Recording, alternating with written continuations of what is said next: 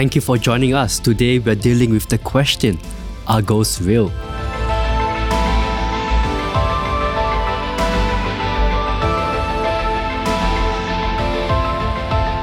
Joining us here is Gary Bates, the CEO of our US office in Atlanta, Georgia. So Gary, you have written a lot about and researched about the UFO phenomena. Mm-hmm. So today we're dealing with the question, are ghosts real? Is that related somewhat?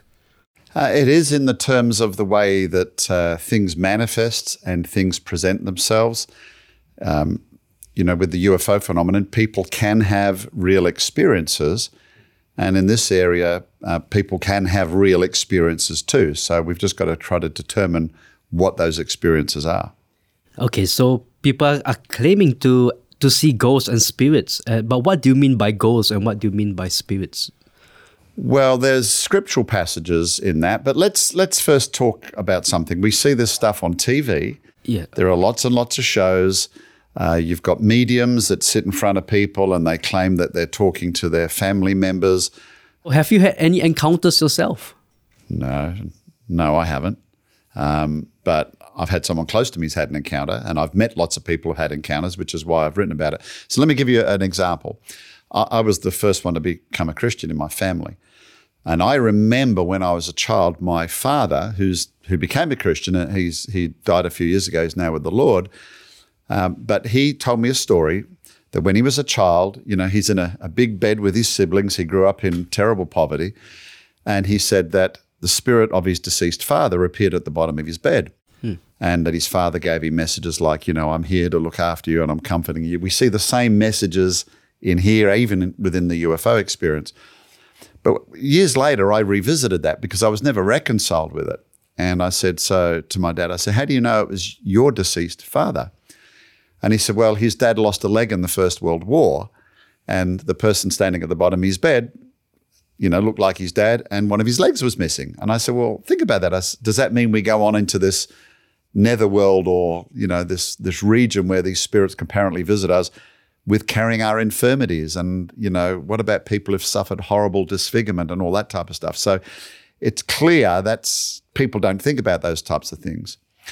And one of the things I think, just to be upfront, let's just call it for what it is, like the UFO phenomenon, this is a manifestation of deceptive spirits that are preying upon us.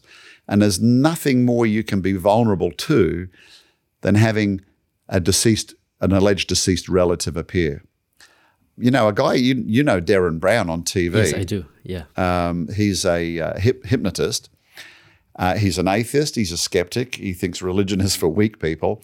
And there's a show, which people can even watch on YouTube, where he's in a live audience and he tells people, I'm going to pretend to be one of these mediums, like the crossing over.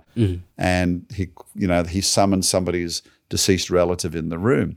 And he tells people up front, I'm going to fake it. I'm a hoaxer. Yes. And then he picks out a lady and he says, like you're there, Joel. And he says, so I'm seeing somebody, right? And she's got grey hair. Could be your aunt or your mother. Is that right? Oh, yeah. My grandmother had grey hair. Oh, okay.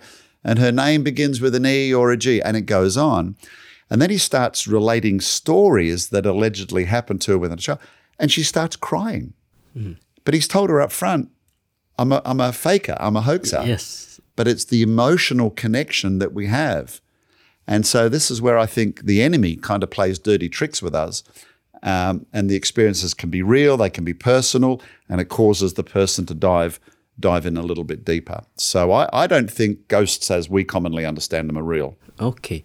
So when somebody, and we see this on the TVs and movies all the time, when someone visits a medium and the medium channels like a ghost or spirit, are you saying that it's all a scam and that there's nothing that's real? No, I'm not. I think we have to be careful to try to tar everything. We're good as Christians. We want a one-size-fits-all answer. Like the UFO phenomenon, some of them are hoaxes. Some of them are real, as in real experiences, and I think they're real deceptive spirits. We see it similar here. I think some of those TV mediums are fakers, but who knows, who they could be, getting in touch with, basically.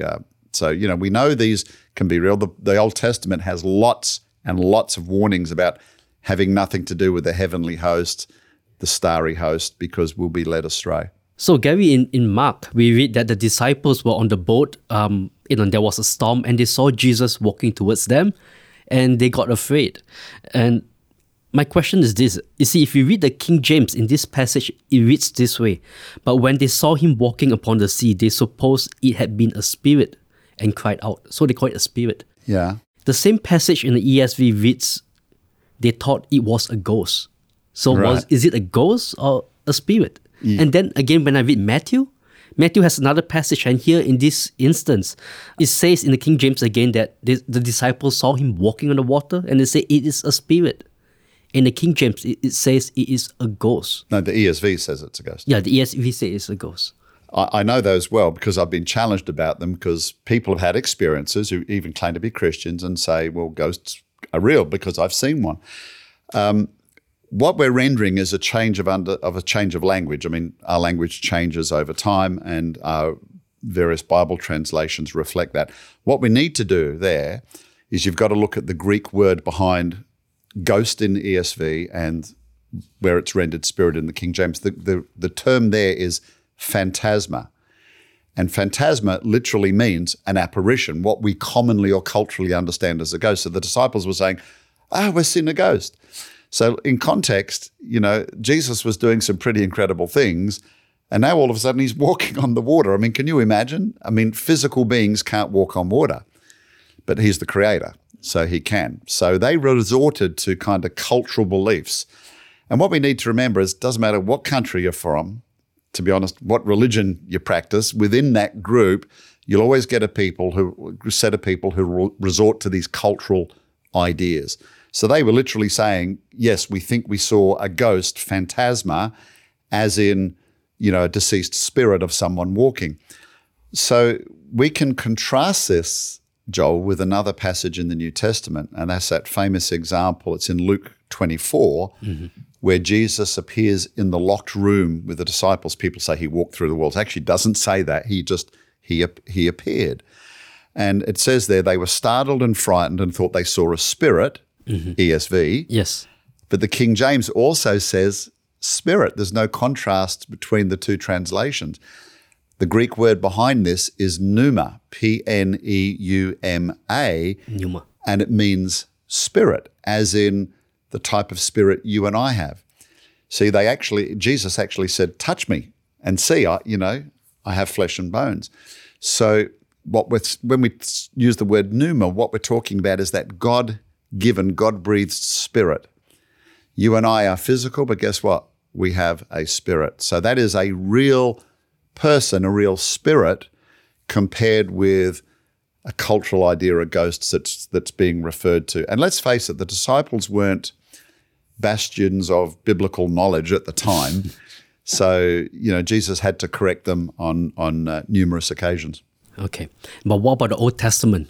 I mean, in Samuel, we read about how King Saul consulted a medium, and actually Saul banned consulting mediums, but he was depressed. He went to consult a medium, and they called up the spirit of Samuel. So Right. Is that Samuel himself? Is that a ghost? A lot of people have said, it was just a deceiving spirit or a familiar spirit. But again, the context, you mentioned it well. Saul was worried about David rising to power. Yes. David was in God's favor. Saul was losing favor. So he was paranoid. And he goes to a spiritist, which under the admonition of God, he'd banned in the land. And I think this is a fulfillment of kind of that passage we read in 2 Thessalonians 2. God sends them a strong delusion that they might believe a lie. This stuff can be real. And if you want to chase after it, well, guess what? You'll get it. You'll get deception, okay? So Saul goes after it. Now, what does the text actually say? There's an old saying, isn't it? So say what the text says and no more. You're a theologian. What does the actual text say? Who was it? It says that it was Samuel himself. It was Samuel. Yes. So I think this is a rare exception where God, and he is the creator, he's the only one in control of our spirits. When we die, he determines whether we go to heaven or we go to hell. And this is an exception where God says to Saul, okay, you want this? I'm going to allow it. Samuel comes up and prophesies that Saul is going to be killed on the battlefield. What happens?